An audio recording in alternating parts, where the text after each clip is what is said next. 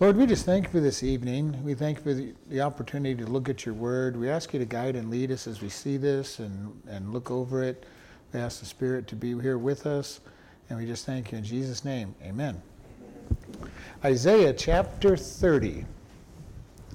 Woe to the rebellious children, says the Lord, that take counsel, but not of me, and that cover with a covering, but not of my Spirit, that they may add sin to sin, that walk to go down into Egypt, and have not asked at my mouth to strengthen themselves in the strength of Pharaoh, and to trust in the shadow of Egypt. Therefore shall the strength of Pharaoh be your shame, and the trust in the shadow of Egypt your confusion. For his princes were at Zoan, and his ambassadors came to Hanes, and they were all ashamed of a people that could not profit them, nor be a help nor profit, but a shame and also a reproach. The burden of beasts of the south into the land of trouble and anguish. From whence came the young lion, the young and old lion, the viper and the fiery flying serpent. They will carry their riches upon the shoulders of young donkeys, and their treasures upon the hunches of camels, to a people that shall not profit them. For the Egyptians shall help in vain, and to no purpose thereof have I cried concerning this. Their strength is to sit still. All right, so God here is giving the people a rebuke because they're not seeking him. And it's in very flowery language, but it says, woe to the rebellious children. And I kind of, look at this and think about this whole idea of rebellious, stubborn. The Jews have been stubborn and have been called stubborn. In the Pentateuch, Moses called them more than once a rebellious, stubborn, stiff-necked people. And that rebellious and stiff-necked, stubborn is carried through the scriptures. They just refuse to trust God. He says, woe to that rebellious children, says the Lord, that take counsel, but not of me. And this is something we as Christians have to be careful of. When we look for counsel, that we don't go after the counsel of the world. That we really seek God's counsel. And even more importantly, for us as Christians, that we give godly counsel and not counsel of the world. And I've heard it even in churches. People will say things that are worldly counsel and not biblical counsel. And I've probably done it myself on plenty of occasions, giving counsel that's worldly counsel and not God's counsel. We need to be very careful about that. Because God's counsel is not the same as the world's counsel. The world's counsel will be avoid problems, and that's our instinct. If we have a problem, run from it, hide from it, get away from it. Maybe not run from it, but get away from it. And God sometimes says, I've sent this for you so that you will learn. I want you to learn from this hardship. I want you to learn to trust me. I was listening to a pastor this afternoon on the way home that was talking about Hagar. If you know who Hagar is, Hagar was the Egyptian slave that Sarah gave to Abraham to produce a child, and Ishmael came from Hagar. Well, when she got pregnant, Sarah got angry with her and started beating her and abusing her and all these things. So she ran away, and she meets the angel of the Lord, which would be Jesus, and he says, go back. Okay? I've blessed you. Your child is going to be have many nations come out of him. He's going to be fruitful. But he says, go back to Sarah. And this is, God didn't promise her that Sarah was no longer going to be mean to her, that Sarah was going to, like her. She wasn't told anything. He just told her to go back. How many times in your life has God said, just stay where you are or go back to what you're running from? We look at Elijah. On Mount Carmel, he defeats 450 priests of Baal. He has them executed. Jezebel says, I'm coming to get you, and he runs away. When he gets to where he runs away, God meets him, and basically it's all flowery language, but says, what are you doing down here? You're supposed to be back there where I told you to be. Get back where you're supposed to be. Where he's supposed to be has a queen that's threatening to kill him. And yet God sends him back and says, I've got a plan. I know what I'm doing. We need to be careful because sometimes we run from our problems. We take the world's counsel. And the world basically says, kind of what the name it and claim it Christianity says, that everything's supposed to be good. And if it's not good, something's wrong.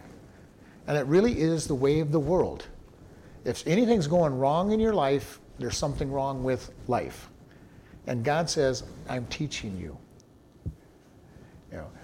Are we taking a godly perspective or a world's perspective? He goes on to say in this first verse, and that cover with a covering, but not of my spirit, that they may add sin unto sin. God covers us with the blood of Jesus Christ, which covers our sin and makes it unknown. What we try to do outside of that, we try to hide our sin. Now, if you ever tried to hide your sin, especially from God, it doesn't work. You might try to hide it from others, but God says our sin will be shouted from the rooftop. Our sins will be known eventually. If nothing else, they'll be known when we stand before the judgment seat, but God also in our world brings out our sins. Our sins are always discovered. If somebody lies, they may think they're getting away with it for a long time, but the truth will come out, and they will be found out to be liars. If people who have affairs eventually get caught. Something happens, and they get caught. This always happens. We cannot cover our sins for long periods of time, and when we do try to cover our sin, we end up adding sin to sin. David didn't go to war like he was supposed to as a king, went out on his rooftop, saw Bathsheba, decided to look at Bathsheba instead of turning away from Bathsheba, then started finding out, well, who is she? I'm going to be curious, I'm going to go for it. At any point, he could have stopped his sin. He could have really stopped it by going and being where he was supposed to be. Then he sends for her, then he has sex with her, then he tries to trick Uriah into coming back and sleeping with his wife so he'd think that David's child was his child. Then he kills Uriah. Sin after sin after sin after sin. How many times have we gotten ourselves in trouble for just the same thing? We start with something little. A lie, a deception, doing something we're not supposed to, and then we just sin upon sin upon sin. And it comes to a point where almost you get to the place where, what can I do? I can't, once this comes out in the open, I'm going to be ruined. And God says, yes, it's got to come out in the open. And you will be ruined for a while, but I will make it good. And this is the whole idea. It says you're taking counsel, but it's not mine. You're covering your sin, but not by my spirit of forgiveness. And it says, you walk to go down to Egypt and have not asked at my mouth. Now, we've talked about this. Egypt is always a picture of the world. Now, yes, there's a literal Egypt that they're going to, but Egypt in the scriptures for spiritual purposes is that they're going to the world for their answer and their help and not to God. All through the Pentateuch, the children of Israel wanted to go back to Egypt, go back to the world. God, we don't like the way you do things, so we want to go back to the world. And they forget what the world was like. Sometimes we as Christians do the same thing. I want to go back to the world. I know I didn't like the world before I got saved, and it led me to getting saved, but God, I just want to go back. I remember the onions and the leeks and the and the melons and all the good stuff. Yes, I was in slavery and being beat up, but there were some good things. And we as humans have very short memories. We forget the bad things usually and only remember the good. It's like when anybody who's thinking about the good old days. No matter how old you were, the good old days were something in the past where everything was good, nothing was bad. If you live through it and you really remember it and think about it, there was no such thing as the good old days. No matter where you're at, had bad things going on. And this is what they're saying. You're going back to Egypt, but you didn't ask me. I didn't tell you to go to Egypt. I didn't tell you to go get Egypt's help, is what God says. And you're looking to strengthen yourself with the strength of Pharaoh and to trust in the shadow of Egypt. And how many times do we do that in our own life? I'm going to go help get these people. They'll help me. They'll protect me. They'll be my strength. That drug dealer, all he wants to do is get me back into drugs, but, it was a nice guy mostly. And that's basically what he's saying here, that, why do you want to trust in the world? And unfortunately, and I say this so many times, we all tend to do this. Go back to the world. God, I know you say to trust you for our finances and honor you, but my credit card is right here. I've got my credit card. I'll make it through the month. I don't know how I'll pay it at the end of the month, but I've got my credit card. I'm going to make it through the month. And God says, are you trusting me? And then, because you've spent so much money on the credit card, now you tell God you can't give him his tithes and offerings because you're busy paying off the credit card that you trusted instead of God in the first place. And this could be any number of things. I use a credit card because that's one of the ones that we, especially here in America, we have a habit of pull out the plastic, get through another month. And where is our trust? In the world or in God? And oftentimes it's in the world. It really is, oftentimes in the world. It says, for his princes were at Zoan, and his ambassadors came to Hanes, and they were ashamed of a people that could not profit them, nor be a help nor a profit, but a shame and also a reproach. In other words, you're going to go to Egypt, and they're not going to help you. They're just going, you're not a profit to them, and they're not a profit to you. And when we put our trust in the world, ultimately, it's a losing battle. The world drags us down. We don't get any benefit out of it because we're being drugged down, and we find out that there's no strength in it. The children of Israel came out of Egypt because there was nothing good there for them, and then just a short time later, they're going, let's go back to Egypt. We don't want to be out here. We're trusting in God. And, I don't want to be too harsh on them because we probably would have been the same thing. God, I'm thirsty. I want to go back to Egypt. At least I knew where the well was. God, I'm hungry. Do I really want to trust in you to provide manna every day and quail every night? Go back to Egypt. I knew where the field was. I knew where I could go pick my stuff real easy. Trusting God is probably the hardest thing we do as Christians, to just sit back and trust him. Mostly because he likes to wait till the last moment to give us our desires. The people of Israel had to get up every morning and hope there was manna on the ground for them to go out and pick up. Now God was very faithful. He gave them manna every morning and every night for 40 years. And yet they always seemed to go out, we see this attitude of surprise. Oh, there's manna. God provided for us again.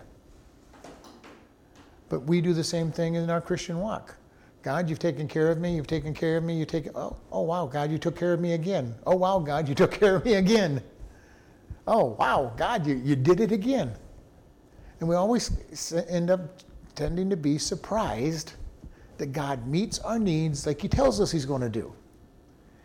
And this is what he's saying. You're going to Egypt thinking they're going to be your prophet, and there's no value there. There's nothing there. Don't go down there. And it says, the burden of the beast of the south into the land of the trouble and anguish, and whence came the young and old lions, the viper, the flying fiery serpents, and they carry their riches upon the shoulders of young donkeys and their treasures upon their the hunches of the camels, to a people that shall not profit them. In other words, they're taking all your money, but you're not getting anything out of it. We get things from the world, and all it does when we go to the world is it costs. Things cost us. Reputation, desire, pleasure. We go to the world, and it's a fading vanity of trust. And we think we're going to get something out of it. And who knows? It's different for everybody. I get fame, I get fortune, I get status, I get position, whatever it might be, but it's all fleeting. It can be taken away in a moment by God. Satan can take it away if he just wants to break us. And we find out that it's empty anyway. That's what Solomon says. All this wealth is empty, all this fame is empty, all this everything is vanity. And this is what we find out when you listen to people who have stuff. and you listen carefully to them, you'll hear them say, basically, it's empty, it's vain, it's not what I thought. You know, and how do we know that? Well, you can listen to their words, you can also listen to what they do.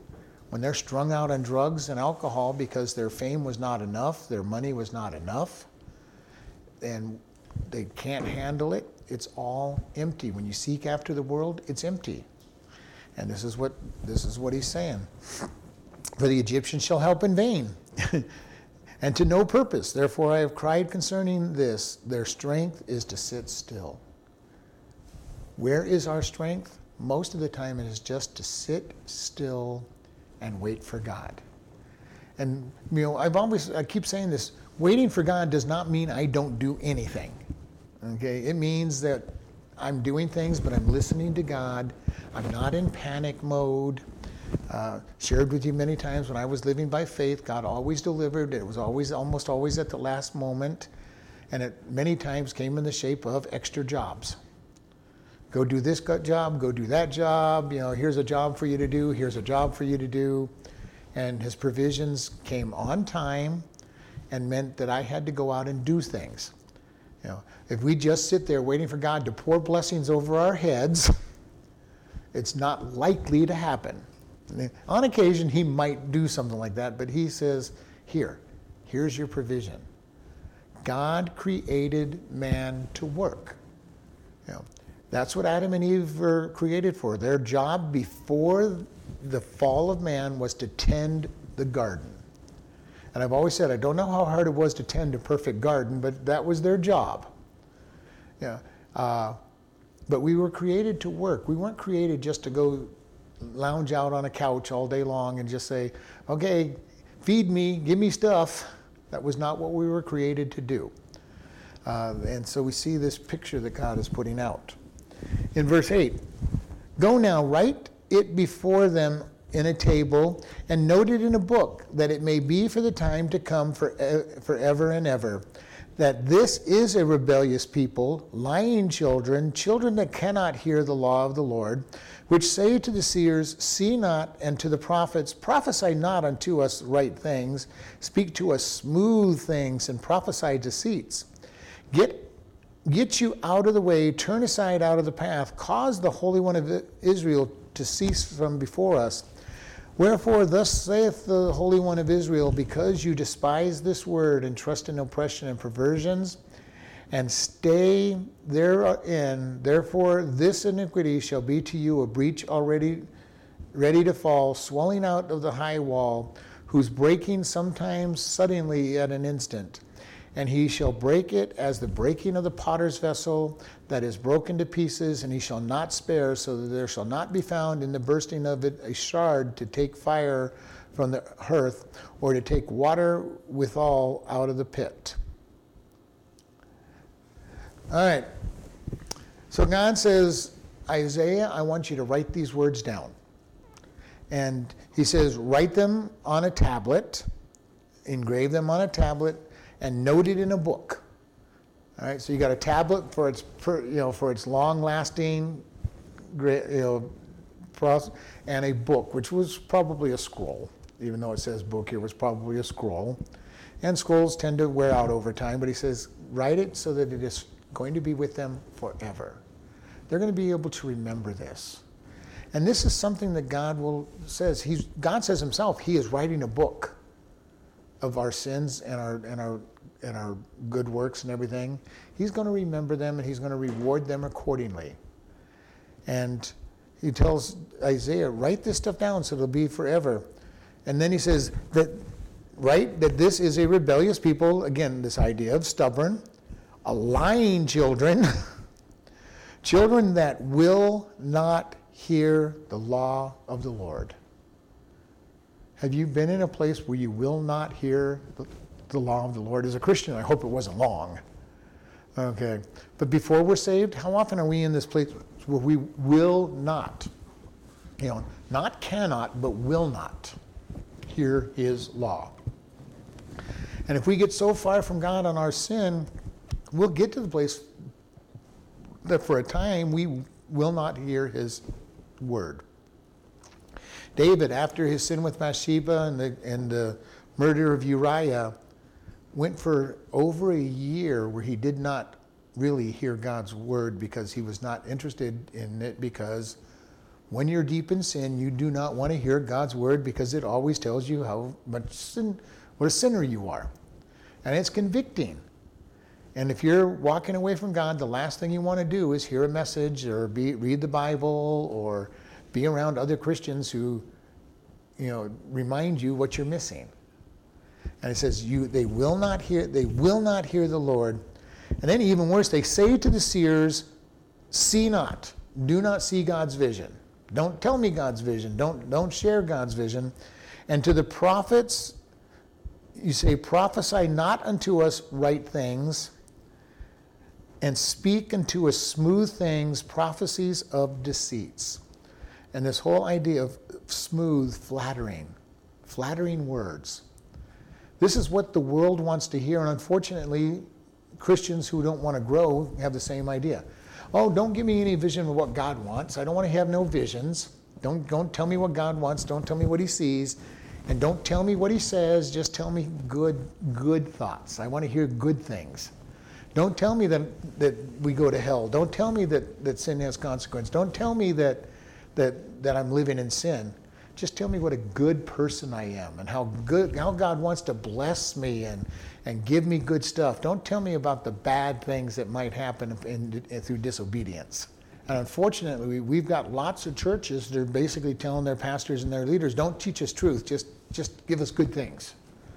Don't dare tell us that we're sinners. Don't dare tell us that we're going to go to hell if we don't accept Jesus Christ. Don't dare tell us that all things work together for good. That means that bad things can be good in our life. Don't dare tell us, anything. Just tell us all these good things. We have so many churches out there and so many pastors out there that are following this verse. They're telling flattering, deceitful things. They're not giving out a vision.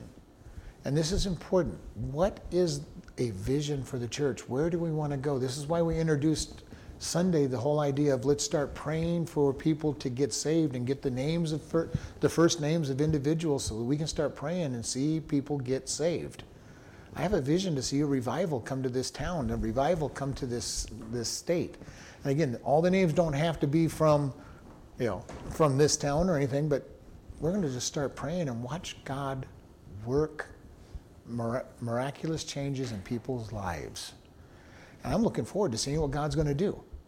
To see what God is going to do. A vision of what will God do. And by going verse by verse through the Bible, we talk about sin all the time, and don't shy away from it. Jesus spoke things all the time that drove people away. Jesus would get a crowd together, and then he'd say something, and half the crowd would leave, because they didn't like what he said. Because he called sin a sin. He said, are you willing to follow God? He challenged people. Are you going to do things God's way, or are you going to do it the world's way? And whenever he did that, people left. Who is this crazy man that keeps saying these, that he's the only way to heaven, that he's going to die, that we've got to forgive our brothers, we got to love those who love us. When the Roman soldier compels you to carry his stuff for a mile, he says, take it 2. Who is this crazy guy? Why would we do these things? And they would leave. And we look at this sometimes, and we have churches where pastors will only say good things because why? They're afraid that people will leave their church if they call sin a sin. If they're even Christians. Some of them aren't even Christians. Some of them are just literally afraid. They've gotten used to the lifestyle of a 10,000, 20, 30, 40, 50,000 member church, because that means they get paid real well and the other staff gets paid real well. And they're afraid that if they say something that God says about things, that they'll lose membership in their church and they won't get the money coming in, which means they won't get their paychecks. And that's a sad place to be. But I want to be gentle with them because some of them aren't doing it on purpose. Many of them think they're doing okay. They're in church, they're hearing something about the Bible. And that's a scary place to be that, if you're really a pastor, you want your people to grow. You want to challenge them to grow in the Spirit. Not just, maybe someday, at least they're in the right place. They're in a Bible, a church where I give 3 verses, 3 verses a week to them. but don't really talk about the verses.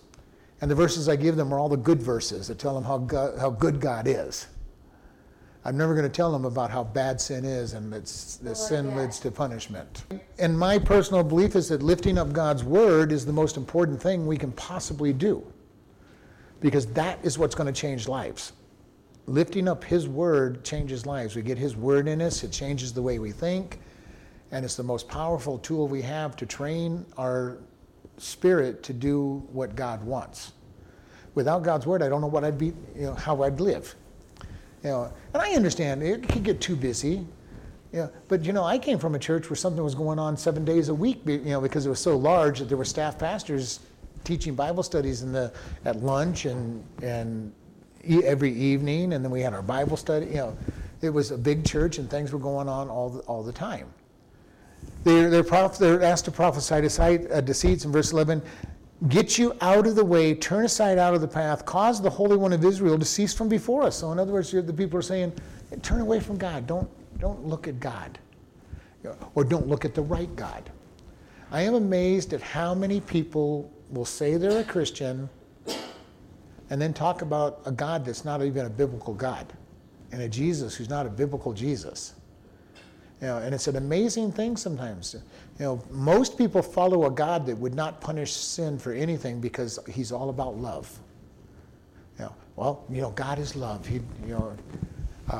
Talking to a gentleman today, and he was saying, God knows we can't be perfect. I go, I know he knows that we can't be perfect, but he still has a standard for us that he would like us to reach out to.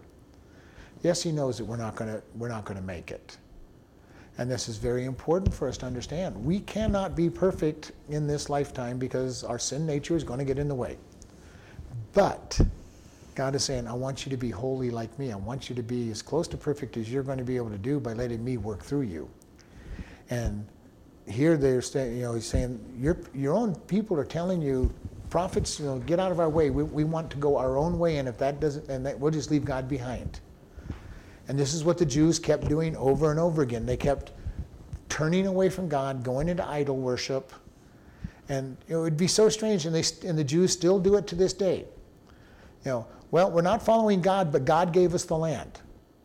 We're not following God, but we're God's people. The Jews still do that to this day. They don't even believe in God, for the most part, and yet they'll tell you that they're God's people and that they're living in the land that God gave them. But they don't really believe in God. But the schizophrenia that we can go through when we try to live in both worlds, the world of spiritual world and the world's world, can really get to us. God, I want to do things your way, but I keep doing it this way. And Paul really talked about that in Romans. He said, I do the things I don't want to do. I don't do the things I want to do. Oh, woe is me. Because that is the battle we go through as Christians. There's a battle in us constantly between doing things God's way and doing things the world's way. And how do we get to do things God's way? We spend time in the Word. We memorize the Word. Thy word have I hid in my heart that I might not sin against you. Your word is a lamp unto my feet and a light unto my path, the psalmist says. Do we put his word in our heart? Do we think about his word? The more we think about his word, the less schizophrenia we're going to have in this division between the world and the flesh. The more we feed the Spirit and God's side, the more we're going to make godly decisions. And this is important for us, because I've shared with you, we are fleshly beings. The first instinct we're going to have in our brain will be the world's way of doing it. Always. The question is, how fast does God's way come into our brain? The more we have been changed by him, the more we're in his word, the closer we're walking with him, the faster his Spirit will come in, to the point where it might seem like we never even had the worldly thought, because we just automatically get, we have a split second of the world's thought, and then God's thought comes in. That is where it's perfect. Now, how will you get there? You will in certain areas of your life that you turn over to God. There's certain areas of my life where I'm pretty much, the world's view does not pop into my head that much. God's word pops in fast. There's other areas where I'm not even close to that happening. And each one of us are going to be in that same place where there may be something where you're going, God, it's not even a choice. For me, it's not a choice of do I go to church. And it's not just because I was a pastor. This is where you talk to my kids. This is always the way it's been. Sunday morning, we're going to church. Sunday night, if I wasn't working, when I was working, especially in the restaurants, we went to church. Wednesday night, we went to church. It wasn't even a thought in my mind that, the only reason I would not be there, basically, if I was at the hospital. That's about the only thing that really kept me away from going to church. Because even when I went on vacations, we'd go to church, at least Sunday morning. It was just what we did, who we were, and my devotion to being with God's people. Now, is that what God's called every single person to do? No. But what has God called you to do? Be very honest with what he's called you to do and say, God, I want to do it completely. It's amazing to me, no matter what I read in the Bible in the morning is what I need for that day to get me through the day.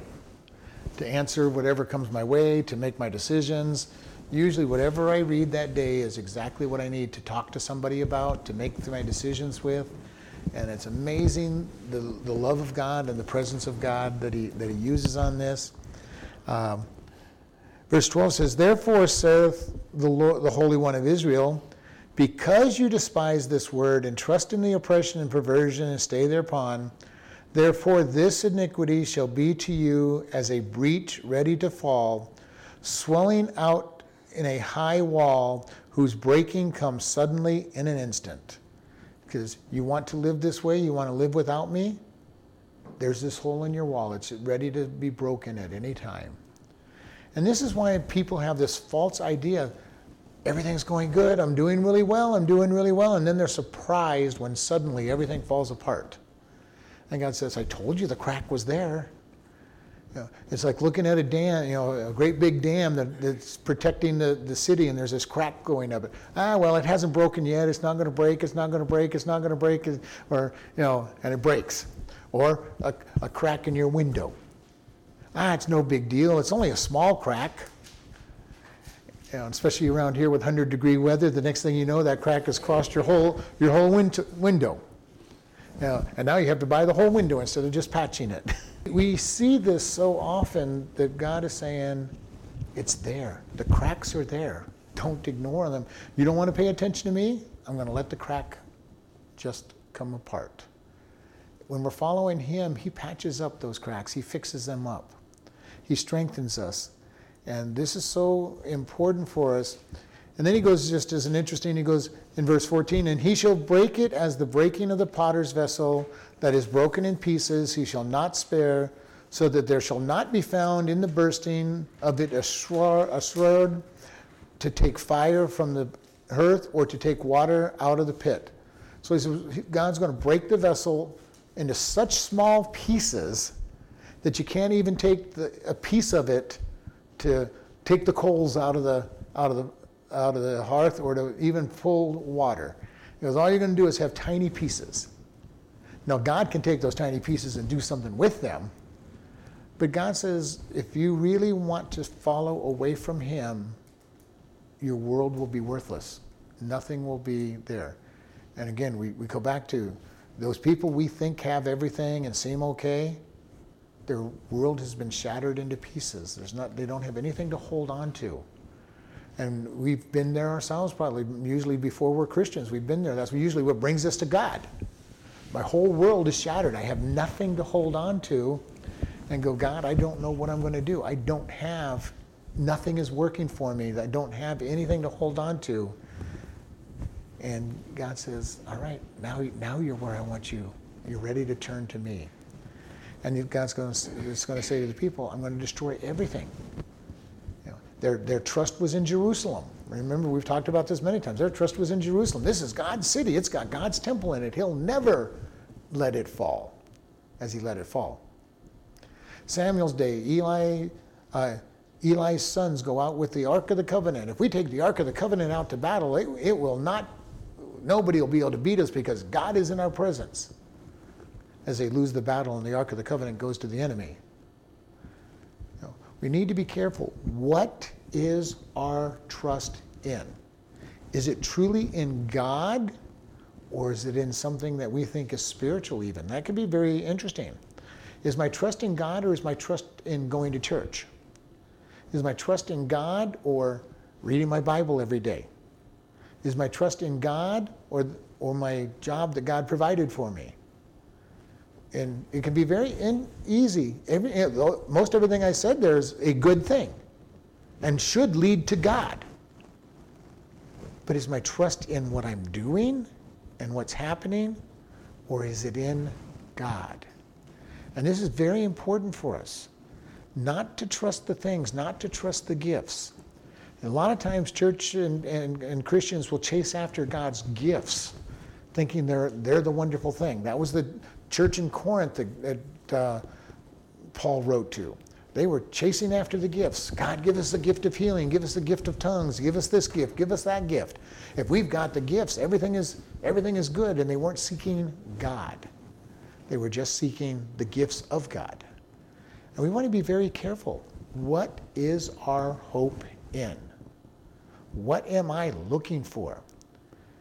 And it can be very edgy when we start looking at the good things that come when we follow God, and we start following after what comes from following God rather than God himself.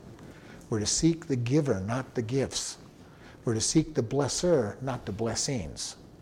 And because we can get wrapped up in the gifts and the blessings and forget about the giver of them.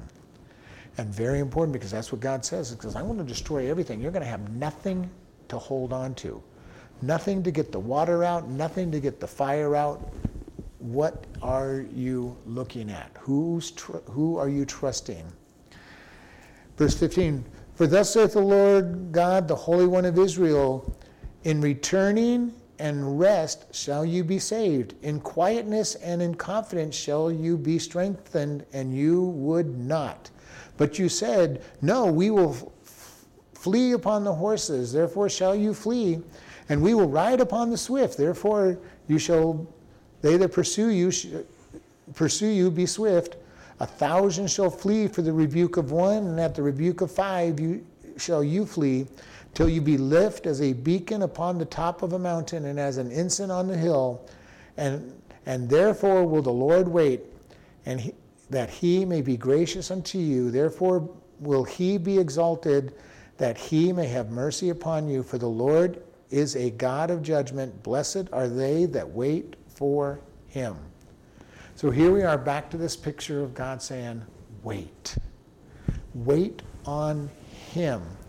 And, it says, verse 15, and I love this, for thus saith the Lord God of Israel, in returning and rest shall you be saved. In quietness and confidence shall be your strength, and you wouldn't have it. How many times do we just rush about? God, I need this to happen. I need it to happen now, and you're not making it happen now, so I'm going to make sure it happens. I'm going to do whatever it is that I can do to make it happen. And then we regret those decisions down the road because they have long-term consequences. And God says, just come back, rest. Listen to what I'm saying. Don't go down to Egypt. Stay here in Egypt, like in Jerusalem, like I told you, and I will protect you. But they're going, we're going to go. We're going, God. We're going to do what we want to do. Been there, done that way too many times. God, I'm going to do it my way. God, what did you make me get? Why'd you let me get into such a mess? I've been usually smart enough not to blame God for my messes because I know they're my messes when I get into those messes. But the world doesn't look at it that way. I hear it all the time. Why would God let such and such happen? Why did God do that? Well, it might have something to do with your decisions and where you went to. And he goes, just rest. He goes, but you say, no, we will flee upon the horses. And he says, therefore you shall flee. We will ride on the swift. And he goes, and God says, your enemies will be just as swift. God does not let us run from our problems. He does not let us get away. When he pursues us, it is just as swift or swifter than anything that we have. We think we're getting away from the problem, and God says, nope, it's going to follow you. It is going to catch you. And we need to be very much aware of this. The more we're aware that we can't run from God's judgment, the easier it is just to sit back and wait. My dad always said, if you just tell the truth and you take your punishment, it's a lot less than if I have to go catch you and find you. Because now you're in trouble for lots of things. And I understand that principle. Even as a manager, okay, just tell me what happened. Don't try to hide it. Don't make it worse. And it's been said, when I played sports, the person who retaliated was always the one that got caught. Somebody got smacked upside the head on a play, and as soon as they swung back, they're the one that got caught. They're the one that got. And usually, I was a referee. It was like, did I see something over there? And you're kind of looking, and then you catch the person retaliating because you caught something out of the corner of your eye. And it always happens that way. God says, don't try to flee. Just be quiet. Stay quiet. Be restful. He says, when you're running, in verse 17, 1,000 shall flee at the rebuke of one, and at the rebuke of 5 shall you flee. And this is kind of an interesting twist. He goes, you as a spiritual person will be able to rebuke 1,000, and they will flee. But you will flee at 5 when you're not resting in God. And this is very interesting. When we are bold with God, He gives us the strength. He gives us the wisdom and the strength to be able to stand up for Him. We see somebody like a Stephen being stoned. Why was he stoned? Well, he gave a message they didn't want to hear about how stubborn they were and how stiff-necked they were and how they did it to Moses and how they killed Jesus and how he rose again. And they decided they were going to stone him. They were rebuked by one. Probably not thousands at that point, but hundreds. And he ended up in a pit being stoned. And even there, he looked up and he says, I see Jesus standing at the right hand of the Father. And that really angered them. And they got really brutal. But he says, and you shall flee till you be left a beacon upon the top of a mountain as an ensign on a hill. God will sometimes isolate us so that we stand out for Him. A beacon, a light on the top of the hill, or an ensign, which is a flag. He says, if you're really my children, I'm going to keep isolating you until you're going to stand out. You're going to be seen. You're going to be noticed.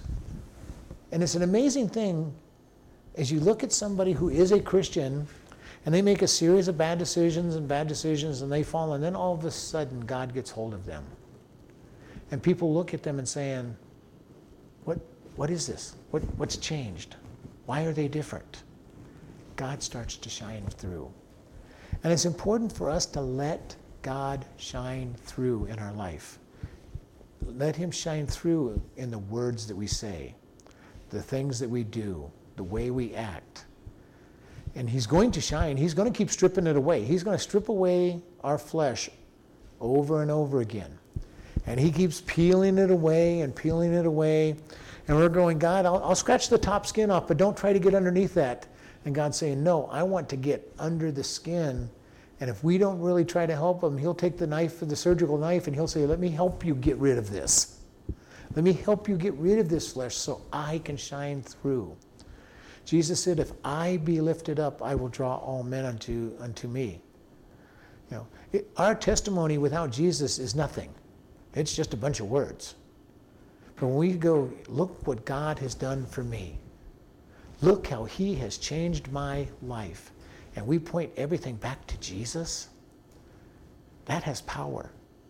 That has a way of lifting up when they go, God has done this. And why is it so powerful? Because when you're talking to people, they know that they don't have the strength to be able to change their life, just as we know we don't have the strength to change our own life in reality for long-term change. But when we say, Jesus comes in and changes my life, He is the one that makes me able to do these things. I think about the God's Dead 3 movie, Light Out of Darkness, where the pastor finally at the end of the movie realizes that he's fighting for something that's worthless and lifts up God. Lifts up God, and everything changes. His whole heart changes. And then once his whole heart changes, he can then minister to other people. Oftentimes, God will put us through the ringer to get rid of what we think is important out of the flesh so that he can be exalted, that he can be lifted up. Looking at David with his sin with Bathsheba, when Nathan came to him and said, "You are the man," and David finally repents. That doesn't get as much traction as it should with people, but what was the turning point in David's life? That repentance. Now, he had consequences, major consequences for that sin that lasted the rest of his life. But he came to God and said, "God, thank you. I've sinned against you, and thank you for your forgiveness." Psalm 51 says, "Cleanse me and restore to me the joy of my salvation, and renew a right spirit within me." We go to God and say, "Cleanse me, renew me, renew me." And he renews us, and people see that renewing to us, and we go, "Oh God, thank you. I've got joy in my life. I've got peace in my life," and people see it. You know, sometimes that's the greatest testimony people see when they see that, "Oh, this person really messed up, but wow, they're saying God did it, but look at that joy and peace they seem to have." You know, and they want it. They want that kind of stuff, and we can't manufacture it. We cannot manufacture it on our own. It takes God to come out of us, and that makes us a beacon on the hill. People look at us and say, "Wow, I want what you have." That is the ultimate thing. We give them, we provoke them to envy for what we have. And in that particular case, it's a good envy. They want God. That's a good envy to have if they're wanting God. And then in verse 18 says, "And therefore will the Lord wait that he may be gracious unto you, and therefore will he be exalted that he may have mercy upon you. For the Lord is a God of judgment. Blessed are they that wait on him." And I love this first part. Therefore the Lord will wait. Do you ever picture the Lord waiting for us? Just waiting for us to return. Now when we return, he's just like the prodigal father, waiting for his son to return, and as soon as he sees the son, running out to the son to greet him, because he's looking. While he's waiting, he's looking. God is waiting for us. And he'll pursue us. The funny thing is, we find that when we're out there running from God, we run right into God. Yeah. And it's an amazing thing. We're running away from God, and there he is. And it's like, "God, what are you doing here?" "Well, I'm here waiting for you." And we run the other direction, and we run right into God. "God, what are you doing here?" "I'm waiting for you." Elijah ran away 400 miles away, and there he found God waiting for him. "Now go back to where you're supposed to be, and I'll be waiting for you when you get back there." We run from God before we become a Christian, and what do? We run into God. Everywhere we go, we run into God, and he's waiting. He's not in a panic. He's not in a hurry. He's just waiting. And we get there, and it says, why is he waiting? That he may be gracious. I love this picture of God, that he is gracious. You know, I know that God punishes sin. I know that he'll send those who reject Jesus Christ to hell. But he wants to be gracious. He's waiting to be gracious, to give gifts. You know, and that's one of the greatest things that we have even in our own life, is giving to people.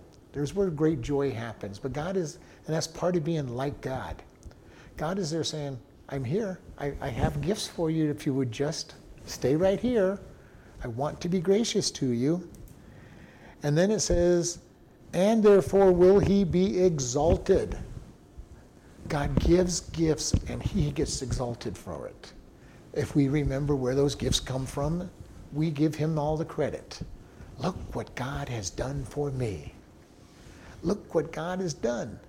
And we exalt him and he gets lifted up, and by lifting him up, he gives us mercy and he is drawing more people to him. And his mercy is to not get what we deserve because we're lifting him up. Do you see the power of this verse? God is waiting for us so he can be gracious to us, so that he can be exalted, So that as he's exalted, as we exalt him and give him the glory, he gives us mercy. Starts out with grace, getting what we don't deserve, and then ends with not getting what I deserve, his mercy. The power of those words being combined in this sentence is exactly what we look. God is gracious to us. We respond to that grace and get saved and come to him, and then he gives us mercy.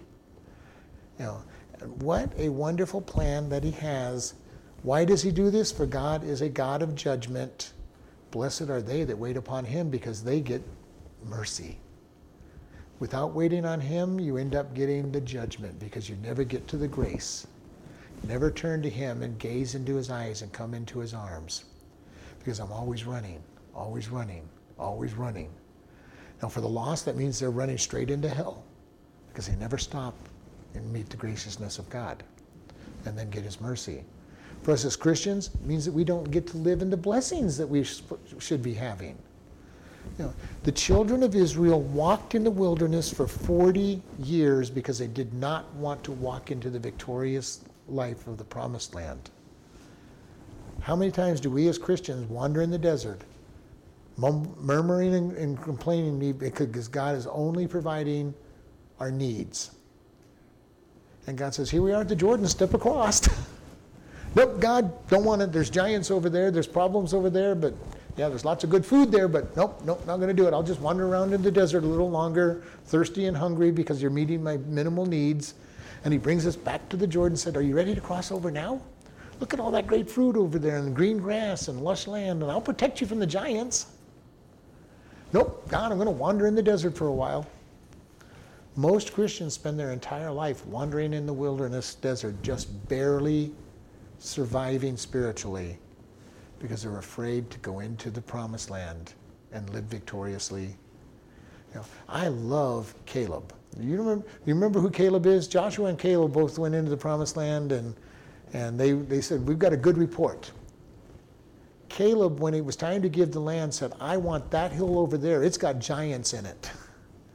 The guy's 80 years old almost, and he says, I want that land over there. It's got giants in it, and God's going to give me that land, and he's going to defeat those giants. What a wonderful guy. He understood what it meant to live in the spiritual blessings of God and say, yeah, I want that. I want what God's going to show. I want to see God work. Is that our attitude? God, I want to see you work. I want to see what you can do. I want to see great blessings. I want to see wonderful things. And I'm hoping, again, we go back to this idea for prayer. I want to see our church grow from this as we see salvations. I want to see people get on fire for God. I want to see revival in Chloride, Kingman, Mojave County, the whole of the state of Arizona. I don't know if it'll go that far, but I'd love to see revival, and I'd like to see it start here. And I know there's other pastors that are in that same boat, but I would love history to go. And America had its third great awakening, and it started in Chloride, Arizona. Now, I keep thinking, if Israel's so little, well, Chloride's little, so we can have it down here. Stockbridge, Massachusetts is not a big town. It's a bit bigger than Chloride, but it's not a big town, and the second great awakening started there. Oh, really? Yeah. It started in a very small place in western Massachusetts. But what can happen? Who knows? Am I guaranteeing that we'll have a revival? No, but I look at the history and say, God, what can you do with a group of people praying for revival? Praying for souls. Praying for a miracle to happen. And we still have a miracle going on in northern Scotland where 2 little ladies prayed for a revival, and it's still having impact in that area. All right? You never know what's going to happen. You never know what will happen when we pray and lift God up and let Him move. Let him go forward. Lord, we just thank you for this evening. We thank you for how much you love us. Lord, we ask you to help us learn to wait upon you, to be silent and see you work. Lord, if there's anybody that listens to this message and that doesn't know you, we hope that they will admit that they're a sinner and turn to you for forgiveness of their sins, because Jesus, you died for their sins and you hold out that gift for them. And we just thank you. In Jesus' name, amen.